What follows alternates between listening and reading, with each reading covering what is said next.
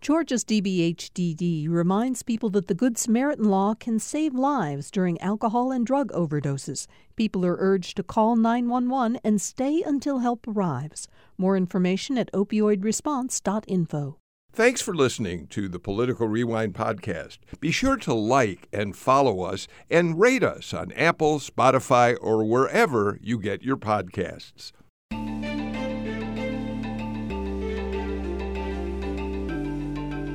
It's time for another Political Rewind. I'm Bill Nigut. It's been another big week in Georgia and national politics. You get a little bit tired of hearing that. I get tired of saying it because every week is filled with extraordinary headlines that we talk about on the show. I want to get right to the topics for today. We are going to talk about the interesting contrast between Stacey Abrams and Brian Kemp's plans for how they want to spend the enormous surplus the state has. We're going to talk a bit about, as well, the contrasting approaches that both of them have taken to President Biden's Inflation Reduction Act. We'll do all that and more, but we do have a new headline today, which is that Stacey Abrams is now weighing in on Brian Kemp's reluctance suddenly to honor a subpoena to appear in front of Fani Willis's special grand jury investigating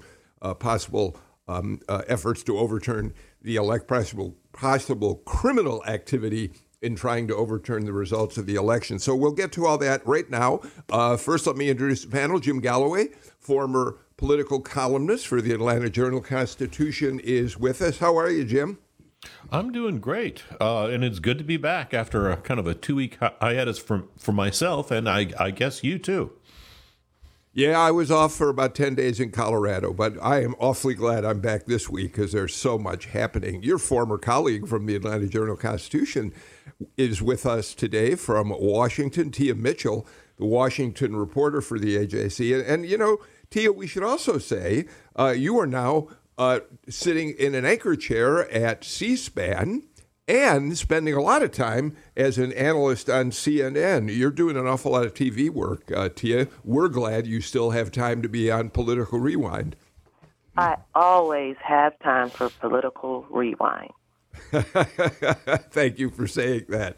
Audrey Haynes is with us after having been off teaching for most of the summer, professor of political science at the University of Georgia and the overseer of the Applied Politics program at UGA, which trains students for careers in politics. Audrey, it's awfully good to have you back. Oh, it's awfully good to be back. Thank you, Bill. And Chuck Cook, one of the top immigration attorneys in the country, also, though, a very careful observer of politics. We'd like to have Chuck on. We are going to talk about an immigration story in Georgia later in the show. But, Chuck, we're glad to have you here giving your analysis on all the news we cover. Bill, it's always a pleasure to be here with you and this panel. All right. So let's get right to it. As we know, just to set the stage for this conversation, it's been a couple months since Fani Willis and Governor Kemp apparently had what appeared to be an agreement that he would give video testimony in front of the special grand jury based on the fact that he was one of the officials in the state who received phone calls from Donald Trump and others who wanted him to do something to overturn the results of the 2020 presidential election here. To the best of all of our knowledge, that testimony was going to take place, but it didn't. And we've learned more recently that, in fact, there's now a conflict between Fani Willis and Governor Kemp over his testimony. He's now trying to quash the subpoena to testify, even though he's considered a witness, not a target. And there were some pretty nasty exchanges, particularly on the part of Fani Willis. We talked about this yesterday. She responded to the Kemp attorney, Brian McAvoy, who said this was a political process coming too soon before the election, by saying many things, including this: "We have been working with you in good faith for months. she said to the attorney. "You've been rude and even disparaging to my staff. You've been less than honest about conversations that have taken place. The email you have sent saying this is a political game is offensive and beneath an officer of the court. You are both wrong and confused." And now we've learned that next week, the governor's effort to quash the subpoena will be heard in court.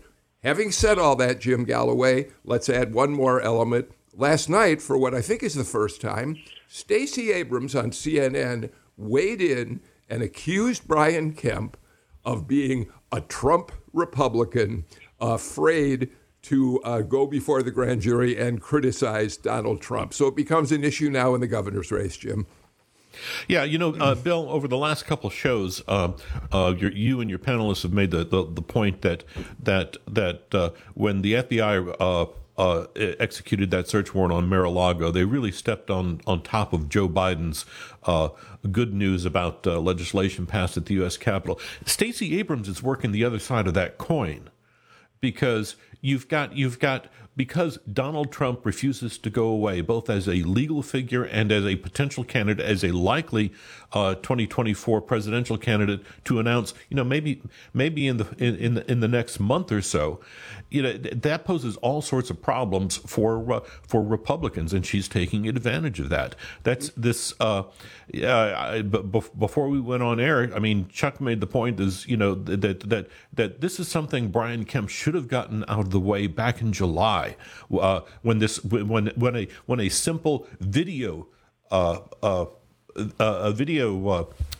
testimony was going to be required, and now it's going to have to be in person.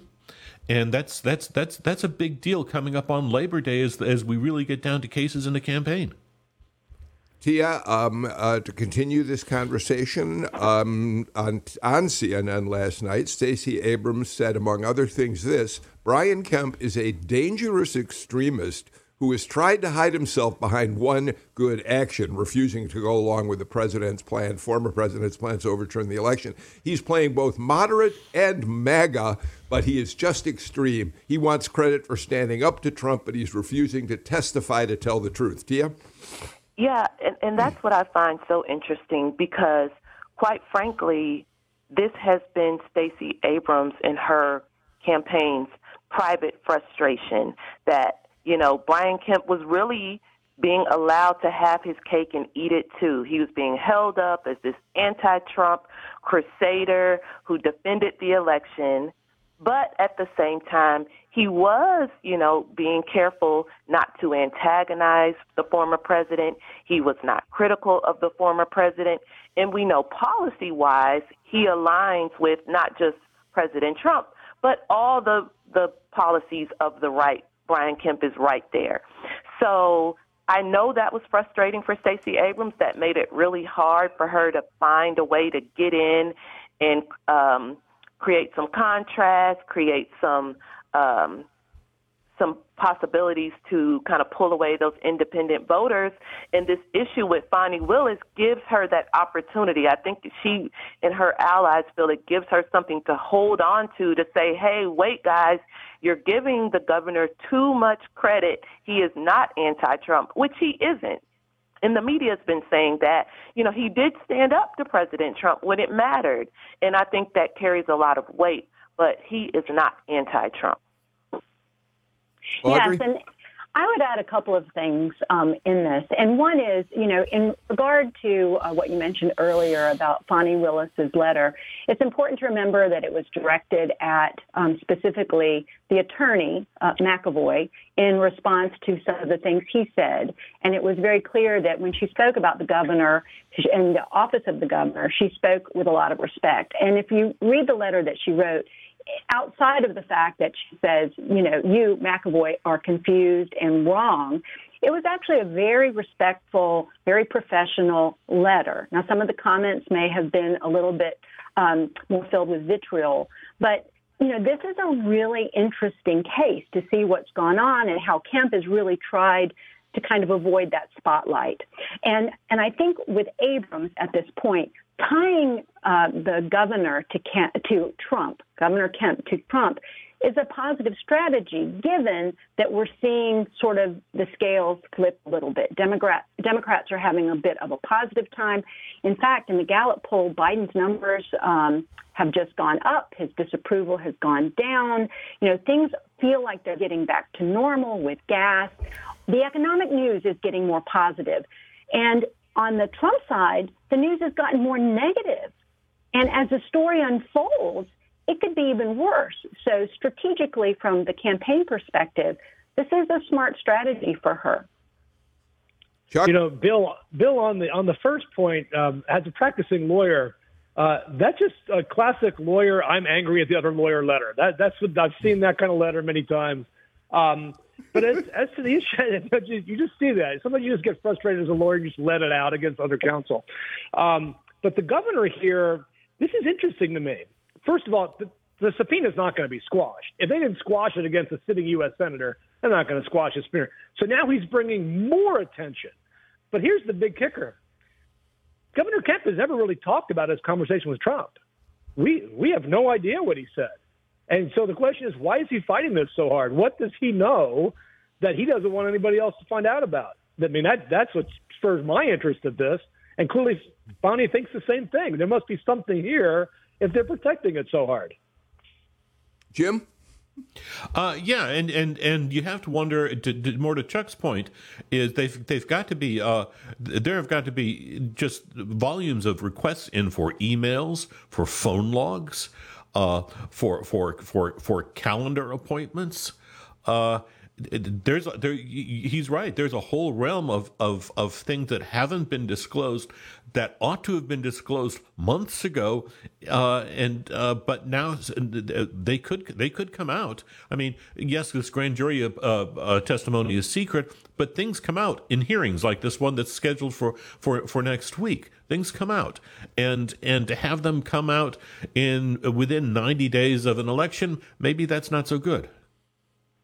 Audrey, you want to jump back in?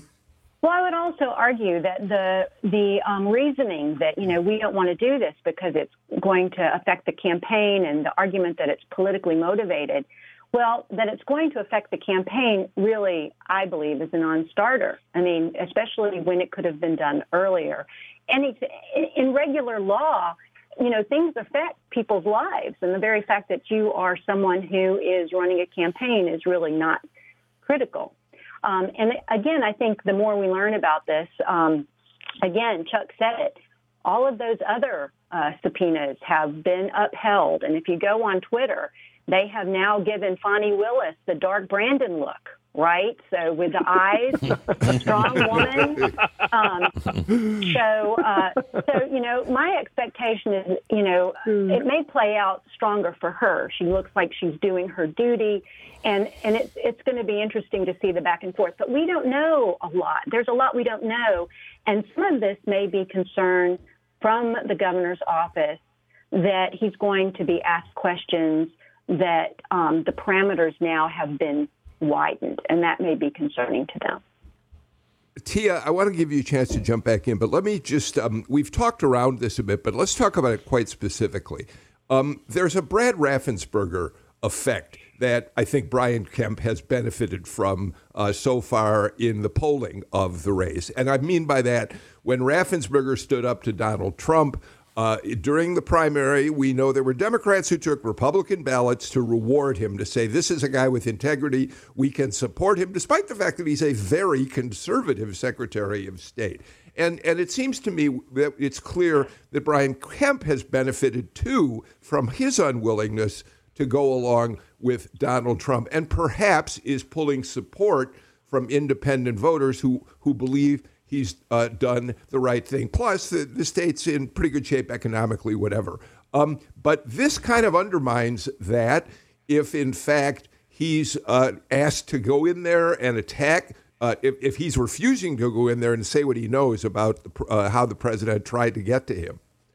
And again, this is like checkmate for Stacey Abrams, because her and her supporters, folks who are skeptical of Governor Kemp, can now paint it as not just oh, he's reluctant to testify. They're saying he's reluctant to testify because he knows he's going to have to say things that are critical of former President Trump, and he doesn't want to go on the record saying those things. Or he's afraid that he'll say things telling the truth under oath that will undermine, his reluctance to be publicly critical of the former president. So they're able to say, no, it's really you, Governor Kemp, who's politicizing this investigation. You're so afraid of telling the truth about Donald Trump, you don't want to testify. And again, we already see Stacey Abrams planting those seeds. And again, we know that in the middle, those independent voters who helped Joe Biden carry Georgia, part of it is because those voters wanted to get past, the chaos, the controversies, and the threats to democracy that President Trump represented. And so I think that Stacey Abrams really, and I wonder if there are even some Republicans who believe that, this is a political misstep for Governor Kemp because he has opened up this line of criticism that could shave off the voters he needs. Audrey, I want to ask you about one last point before we move on. On our show yesterday when we discussed this, we had two attorneys, Chuck Cook's on today, and he sort of hinted at this too, who suggested this is kind of just lawyers going back and forth, and in the long run, it'll be resolved. The governor will probably have to testify. But Audrey, here's the thing that I wonder about. This is yet another story which undermines people's faith in the institutions of government. Whether this is lawyers playing games with one another or not, to call this a political witch hunt, all it does is continue this theme that has become so rampant is in the Trump years and beyond that we can't trust our institutions to operate honestly and with integrity. Well, and some groups, some partisans probably believe that more than others, depending on whose side it is. And you know what? I would argue that political rhetoric has always been a part of, chipping away at, the opposition. So, we do have to be concerned about that. But I would also argue that we don't know all of the facts of the case, too. From what I understand from listening to Patricia Murphy talked this morning about the incident. On the one hand, for Kemp's people, there was this argument that one of their staff members who was, went in for an interview was asked questions that, they felt went beyond the parameters that were promised. So part of it is just that pushback from attorneys like, we had an agreement. Why aren't you doing this? So they may feel that they have some cause themselves, so to be balanced. But I want to go back to Tia's point. Right now, independents in Georgia are split. If you look at recent polls, one that the AJC did, Kemp has about 32%, 33%. Abrams is pulling in about 30%. That's a pretty close split. And, he's only ahead by 5 points. He may be right to be worried about this in terms of how it might affect the campaign. On the other hand, a lot of people aren't even paying attention to this story yet. We'll see what the Twitterverse is. We are. But in the long run, 3 months from now, it may not be critically important unless something comes out. Okay, thank you all for this conversation. Obviously, it'll continue to be an issue. Next week, there will be the court action in which the subpoena will be evaluated by a judge to see whether the governor does have to testify, and we'll report on all of that and more. Excuse me. Jim, let's move on. I'd like to talk a bit about the economic policies that Stacey Abrams and Brian Kemp have been laying out for the state. There are contrasts. We know that the state of Georgia has an enormous budget surplus, billions of dollars in surpluses. Some of that is a result of federal COVID relief money. Also, in fact, inflation plays a role. As prices go up, the state collects more in tax revenues. And Kemp and Abrams have very different ideas about how to spend that money. Kemp wants to have another big tax rebate, $1 billion income tax rebate, which would give individuals in the state up to $500 in return. But he also wants to have state agencies hold their budgets at current levels. He doesn't want to let them increase their budget. So he's trying to have a conservative approach. On the other hand, Abrams is calling for a big tax rebate as well. She's also talking about creating new green energy jobs, which will cost money. She wants to expand Medicaid coverage. She wants to boost teacher pay by more than Kemp has, some $11,000. She wants to invest $500 million in affordable housing, and it goes on and on. So, and she's now saying that won't be paid for by tax increases. It'll be paid for because she supports sports betting and the ability for the state to build 3 casinos. All right, I know I've talked a lot, but the point is they are taking different approaches to how that money should be spent. Right. Brian Kemp is taking the very, very traditional Republican approach that, this is your money, not ours, and if we have too much of it, we're going to give it back. That is, Abrams is making a more nuanced play, saying that you can take that money and invest it or arrange it so that it's not a one-time payment, that you can arrange for that to be perpetuating. I would find it. One thing I'm interested in is a couple things. Number one, on Kemp's part, I haven't heard any across the board talk of across the board raises for state employees in very specific areas like corrections and such, where you're just losing so many people because they're running off to these higher paying jobs that the private companies are now offering up. And the other part of that is, I'm not here. There are these whispers. We heard them in 2016 until Donald Trump became president. But there are these Republican whispers that it's time for Georgia to join Medicaid expansion. And that's part of what Abrams is talking about, using that money for to help to pay the state's share of that. I have not heard that on the Kemp side yet. Chuck, we should say, of course, that full expansion of Medicaid has been a goal of Stacey Abrams since her first run for governor in 2018. It continues to be a major issue. We know that there was reporting this week that there are some Republicans in the legislature whispering about a full expansion. But as I talk to journalists who cover the Capitol routinely, they say it's unlikely. That it sounds like there are some people that want to do it, but most don't. So go ahead and give us your thoughts about the difference in the way they want to approach this surplus. My first thought is really interesting is this is really not extra tax money that Georgia suddenly has. Yeah, it's a little bit of it. The vast majority of this money came from Joe Biden. And it just wasn't spent by Governor Kemp. And now he's basically saying, hey, we got all this extra money. We're going to give it back to you. You can't give back money you didn't take from somebody. This is not really tax stuff. So I find it interesting. It's kind of like some Republicans today, they're saying, isn't it great that insulin is capped at $35 a month when they didn't vote for it? So it's the same thing. They're using this great benefit they received for their own campaign purposes.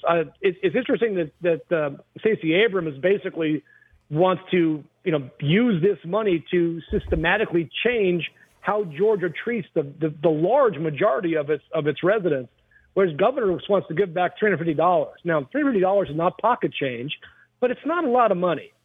It's not going to have life-changing effect on anybody because it's a one-time give back. It should be interesting to see how this plays out over the next few weeks because he's the governor. He's going to do what he wants to do. But at the end of the day, the expansion of Medicaid in a Republican legislature, let's see what happens in the election because I think you have to see major changes in the Georgia legislature for that to pass. Audrey, it strikes me that one of the issues that Abrams has now raised, one of her pledges, would under normal circumstances be getting a lot more attention than it has, probably because of the rush of other headlines out there. One of her proposals is to create a new scholarship fund for hope that would give C students access to scholarship money. And Audrey, you know well as a university teacher that the Hope Scholarship has benefited top students, mostly in better schools where they have an opportunity to score better on testing and the like. And so this notion of expanding it for students who are more in the C grade range, under normal circumstances, could be a big deal. Well, it could be, and I would argue that different schools have different entry level requirements. So students getting the Hope Scholarship may have access to schools, and it may actually have an impact on increasing enrollment in a lot of the other schools outside of the major R1 universities here on campus. But I'd also argue that students who are 16 and 17 and 18 years old that make a C often make a C because of the circumstances they find themselves in, their age. When they go off to college, that could be a life-changing event and give them access. Nobody who is a C student necessarily means that they're not going to be productive in life. So I would argue there's some support for that. I would also want to chime in and say one of the differences rhetorically is when people say that you're going to get money back and it's $250. They like that. It's a much more difficult persuasion argument to make that when we invest in Medicare, not only are you going to benefit, but everyone around you is going to benefit, and the whole state is going to benefit. Or if we invest in affordable housing, there is this huge economic benefit from all of the costs that go down associated with fighting poverty and health increases. That is a more complex argument. Often people don't make that argument, even though rationally they are better off by that investment. Tia? Yeah, and I think, well, number one, when Medicaid expansion, when Obamacare first passed in 2008, I was in Florida. I was covering health care, and I remember looking, and Florida was one of the last states to do regular Medicaid. And we don't remember those times because now what state doesn't have regular Medicaid? And so I came to the conclusion back then that Medicaid expansion was going to be along those same lines, that, yes, state by state, they would embrace it, and then one day all 50 states would have expanded Medicaid, and then in the future people are like, there was a time when there was piecemeal, and we won't even remember those times. So it's inevitable. Georgia will expand Medicaid eventually. It may not be this year, it may not be this decade, but it's going to happen because we're going to see states fall one by one by one. Let Florida or Alabama expand Medicaid, and you see Georgia won't be very far behind. Now, for the bigger issue, I would say that, again, I hope, to me, this is what elections should be about. This is the conversation we should be having, and you look at the candidates, there is a contrast here. It's not a right or wrong. We've already talked about how checks to individuals are something that are appealing to folks because it goes straight to them, straight to their pocket, whereas something like Medicaid expansion and safety nets are more global for everyone. And that also means that some people will benefit more from that than others. If you're already someone who has private insurance, then no, Medicaid expansion doesn't help you directly, but will it help perhaps the family down the street in a way that could lower your taxes in the long run or lower crime in your neighborhood in the long run? Yes, but that's harder to sell in our, individualistic society in America. So, but to me, that's a good thing. Now voters can decide which policy, which proposals they like better. Tia, I like the way you just framed that, and I think we should take this moment to have our first break in the show. We'll come back with a lot more on Political Rewind.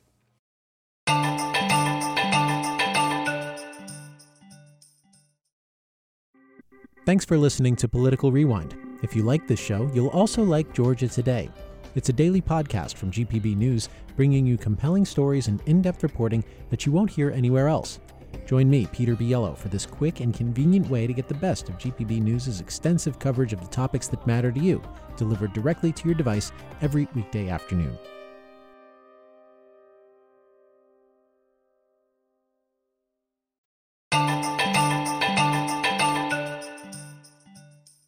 Chuck Cook, Audrey Haynes, Tia Mitchell, Jim Galloway join me for the Friday edition of Political Rewind. Let's talk quickly, Jim, about the latest announcement from Governor Kemp, which is that the College Football National Championship will be played in Atlanta in 2025. And I want to put it in the political context for this reason, as you know. When Music Midtown, which is arguably the biggest cultural tourist attraction in the state every year, announced, surprising to everyone's surprise, they were canceling this year's shows because they could not get a judge to say that they could forbid people to carry guns on site. Democrats immediately went on the attack, saying this is what happens when people like Governor Kemp and other Republicans pass the most permissive gun laws imaginable. We're going to lose lots of events because of this. It turns out that that is not going to be a very effective argument, although certainly Democrats will continue to talk about the permissive gun laws that Republicans have passed, but not about events. It doesn't look like we're going to lose much over this.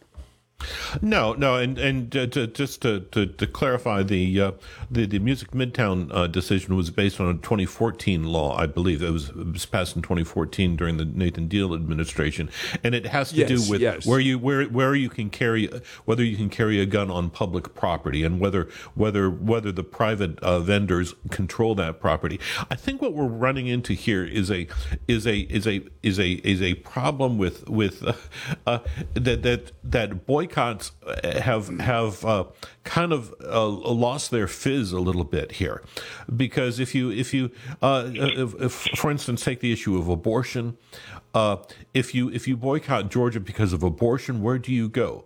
You've got half to 2/3 of the other states that have or are considering laws equal to Georgia's abortion rate. Same thing on guns these days. Outside of New York, California, and a few other states, it's if you boycott one site and go to another, you may face the same decision. All right. I just wanted to point out that this seems to be a something the Democrats are not going to be able to take much advantage of. And while you're right, yes, Jim, it was based on that Nathan Deal law. Democrats have certainly tried to tie it to Brian Kemp, who's continued this legislation that allows guns to be carried more broadly. Tia? Yeah, and I just want to say, just because Georgia is still getting big events, which are great. I enjoy the big events, the Super Bowls, the championships, the big concerts. Just because Georgia continues to get some of them doesn't negate the fact that there are other events the state is losing because of its lax gun laws. Both can be true. And some of that is because it is a very different thing logistically to do a big outdoor music festival with tens of thousands of people in a relatively open kind of venue versus something at an arena or a stadium that's, even though it's still a large crowd, is a little bit more of a controlled area. So it's the big outdoor music festivals, particularly those that could be targeted by someone who wanted to be a mass shooter or a mass casualty event. We know that outdoors is more vulnerable, and those are the venues where those promoters are saying we might not be able to come to Georgia. All right, let's move on. Audrey, you pointed out that Gallup is showing some improvement for President Biden in his approval ratings. Let's talk about Biden, how the top candidates on the Georgia ballot, Stacey Abrams and Raphael Warnock, are dealing with President Biden. And let's particularly focus more on Raphael Warnock because he's in the state. He's got a bus tour. crossing the state. And while there are Democrats who are running away from President Biden, Raphael Warnock has been traveling across South Georgia, celebrating what the impact could be of the so-called Inflation Reduction Act, which the president finally was able to sign into law after a year or more of negotiations. It's got climate change measures in it. It will reduce costs for seniors with their medical expenses and more. What do you think about the fact that suddenly we've got Democrats here running with Joe Biden, not against him? Well, that is indicative of the fact that the winds of politics seem to, blow in different directions all the time. We're very dynamic. We get a lot of news. Things are changing. I mean, it has been sort of a historical summer. Democrats, because they were so concerned that, the predictions of the House being taken over by Republicans winning in the midterm elections really pushed them to do work. You had Joe Manchin in the Senate, working on, this deal, not to mention the fact that, for Warnock, he also has his compatriot, Senator Ossoff, doing the same thing, going across the state. Interestingly enough, meeting with Republican leaders in the state, talking about all the things that are going to benefit the state. In fact, both of them are acting like those ideal senators who know how to talk about bringing home the bacon. We don't have quite as much pork, but, there's some real investments in here. I will tell you, I think that Democrats have done a poor job of articulating all of the benefits that some of this legislation will bring. Outside of Senator Warnock and Senator Ossoff, that's one of the things that they don't do is simplify the message and say, we're doing this, they're not. We're doing this, they're not. This is how it affects you. They're not doing anything for you. And they would be better off if they could do more of that very simple messaging that hones in on the benefits they bring individuals and the state. So I think that, again, Warnock is being very smart. I think we'll see as Biden's tide rises, you'll see more connection with the campaigns. Chuck? One of the things we do know is that Biden's possible positives go well above 50%. We know that, something President Trump never experienced, going above 50%. So there is an upside should the Democrats nationally begin to understand what Audrey just talked about, is you need to sell this message and sell it effectively without having to explain it for 25 minutes. You need to get your sound bites, you need to get it out there, you need to make it happen. But it's good to see that our senators are on the ground here. Too many states, and we, of course, had a senator who for 6 years never had a town hall. It's great to see them going out, putting boots to the ground. Again, this goes back to real politics. I think we're seeing some real good old-fashioned political campaigns here where people are on the ground talking to their neighbors, talking to their friends, talking to potential constituents, and trying to get their message across. I think it's going to be a really interesting fall as it heats up after Labor Day. And this campaign on both sides is going to be, I think, quite enjoyable for those of us who love politics. Chuck, one quick question. I think you need to explain what you mean by Biden has a potential of going over 50%. He won the election, he won the popular vote, but he hasn't been able to keep his numbers certainly anywhere near even 50%. I'd love to explain that. Keep in mind, his first several months in office, he was well above 50%. So there are clearly more than 50% of the American public who are willing to like him, willing to think he can do positive things. That's been driven down by I think it started really in Afghanistan last year, our withdrawal. But it just never really got going after that with all the deaths and COVID.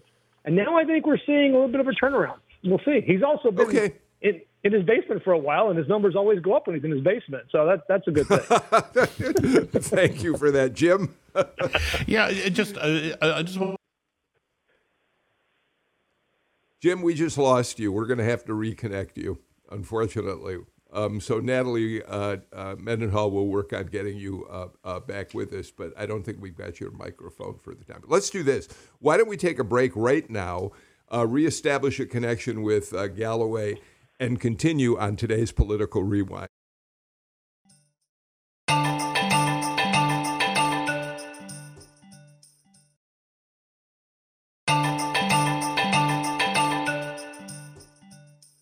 Jim Galloway, I think you're back with us, and I know you wanted to make a comment about the wisdom of embracing President Biden, as Warnock and Abrams are doing. I just wanted to emphasize something that Chuck said, that you have two U.S. senators making the rounds, holding open hearings, or not hearings, but just kind of making public appearances, and how that is something that we have not seen probably since really to a large degree since 2009 in the Tea Party years, because remember the town hall meetings became kind of a venue for this vitriol, this anger that would come out, and you would have you would have Republicans specifically start canceling them. They started going to teleconference town meetings, and even now on the Republican side, you have this kind of a Trump-esque practice of holding unannounced rallies, invitation only, on private property, where you can really control who hears the message and who's allowed to attend. So it's kind of an interesting, just to see normality kick in is quite unusual. Okay, but I have to say, before we move on, Audrey, if I'm reading my news correctly, one of the Republicans who's been out there really trying to rally support for Republicans is Kelly Loeffler, of all people. She's really taken her new organization to build the ranks of Republican voters pretty seriously, which is a little surprising considering her lack of any expertise in politics when she was appointed to the U.S. Senate. Well, that may be true, but I will tell you, I've had a number of students who have interned with Greater Georgia, and their reports back to me is that she is taking her job very seriously. She's studying, and look, they have spreadsheets. They are going after every single possible vote, including targeting, 17-year-olds who are going to be able to vote in November. They know that the statewide races are going to be closer than people think. That's what I would tell you.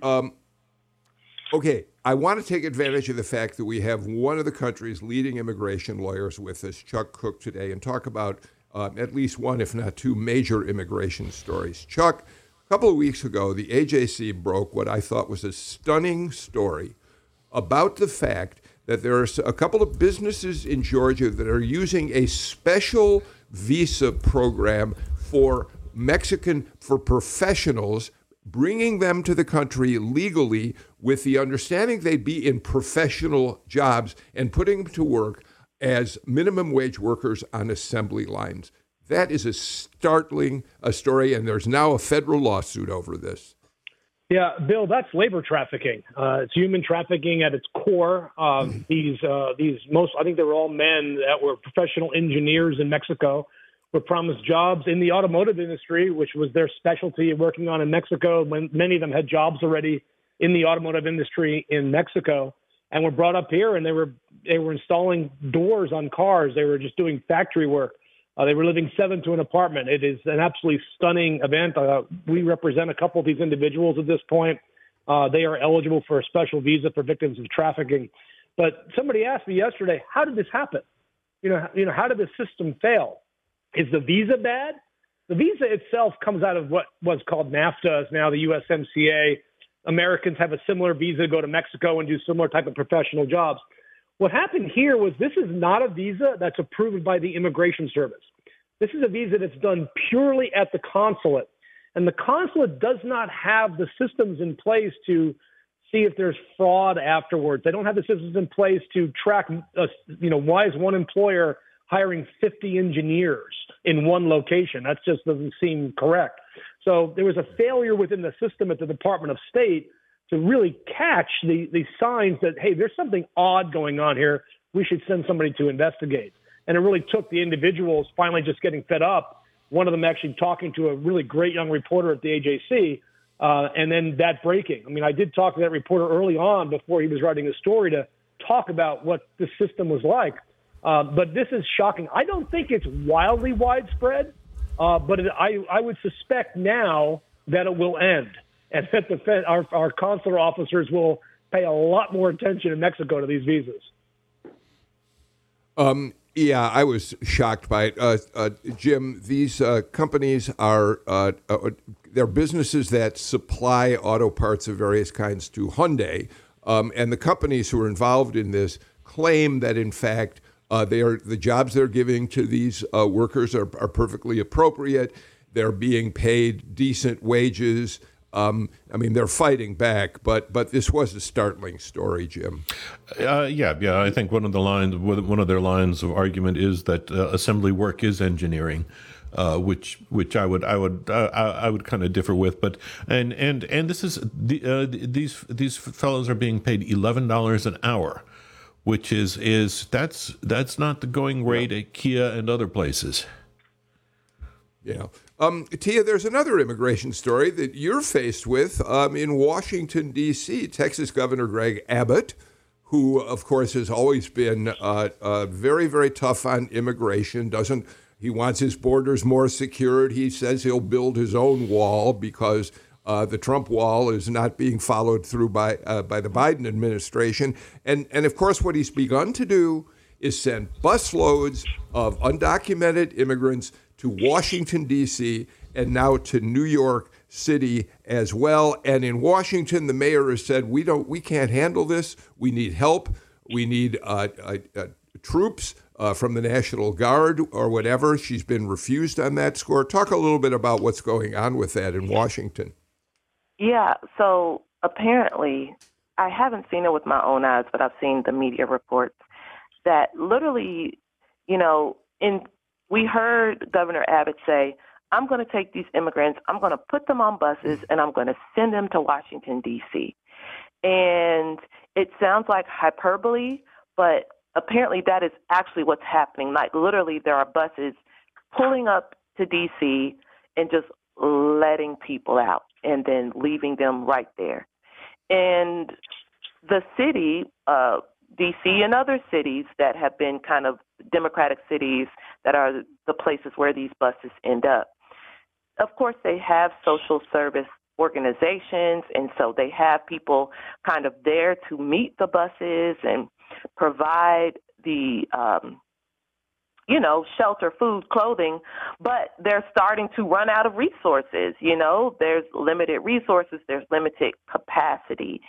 And I think, Governor Abbott and those who support him will say, hey, see, this goes to show you, y'all, we don't want it to be our problem, and neither does Washington, D.C. And I think that's true and that's fair. Nobody wants it to be their problem, but I think that ignores the fact that these people exist, and just sending them somewhere else doesn't erase their existence. It just makes it someone else's problem. That's the issue that the United States needs to face. Congress should have done comprehensive immigration reform decades ago. I'm sure Charles can talk more about why that's not happening, but that's really the crux of this issue here. Chuck? What's interesting about this is these are the same politicians who 10 years ago wanted to make it a federal crime to transport people who are undocumented, and they're now transporting them to a different city. Most of these people that are doing this wouldn't settle in Texas anyway. There are allegations that they are deceived on how they're not. I mean, it's not like he's lining people up and forcing them on buses. He's offering them a ride somewhere. They're just being they're being a little unclear about where they're going and the purpose of them going.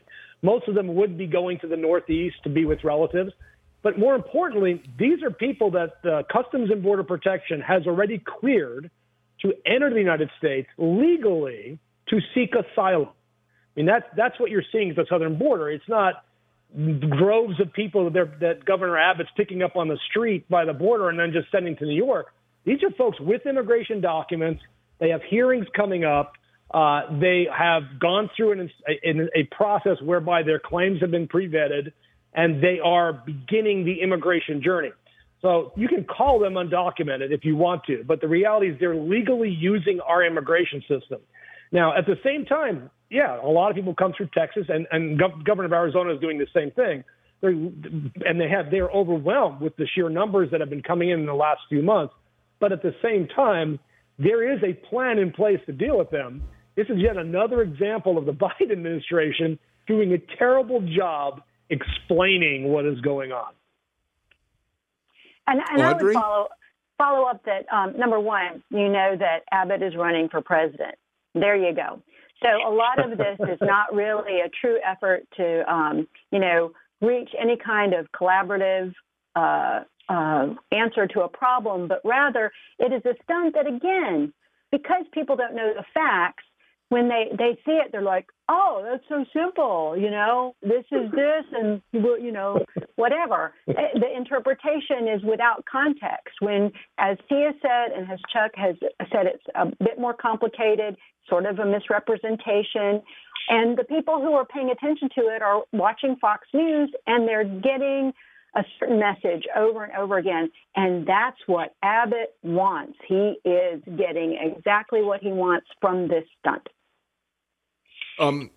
Jim, all that said, it seems to me in the most humanistic aspect of this is extraordinary cruelty. Yeah. It is. And I do have just a question of clarification for Chuck here. Okay, these people have entered, as you say, they're taking advantage of asylum. They've been assigned, assume, a hearing, but they're being shipped hundreds of miles away. How do they get back to their hearing site? If it's in Texas or is it someplace else? Generally, it's got to be a quick answer, Chuck. Their hearing is set for where they told immigration they're going. So the hearing might be in New York, it might be in Atlanta, and it's not set in Texas, generally speaking. Thank you. Well, Jim Galloway, thank you. Thank all of you for a really wonderful conversation about any number of subjects today. I said when we went on the air that it's been another big week in politics. It has been, and this panel, I really appreciate all you've been able to comment on today. So Chuck Cook, Jim Galloway, Audrey Haynes, Tia Mitchell, thank you so much for being with us. We're out of time for our show today, but before we go, I want to remind you of the people who really make this show happen, and that means our engineers, Victoria Evans-Cash, Jay Cook, our producer, Chase McGee, our senior producer, Natalie Mendenhall, and all of the people in the GPB newsroom who offer us ideas and suggestions for Political Rewind.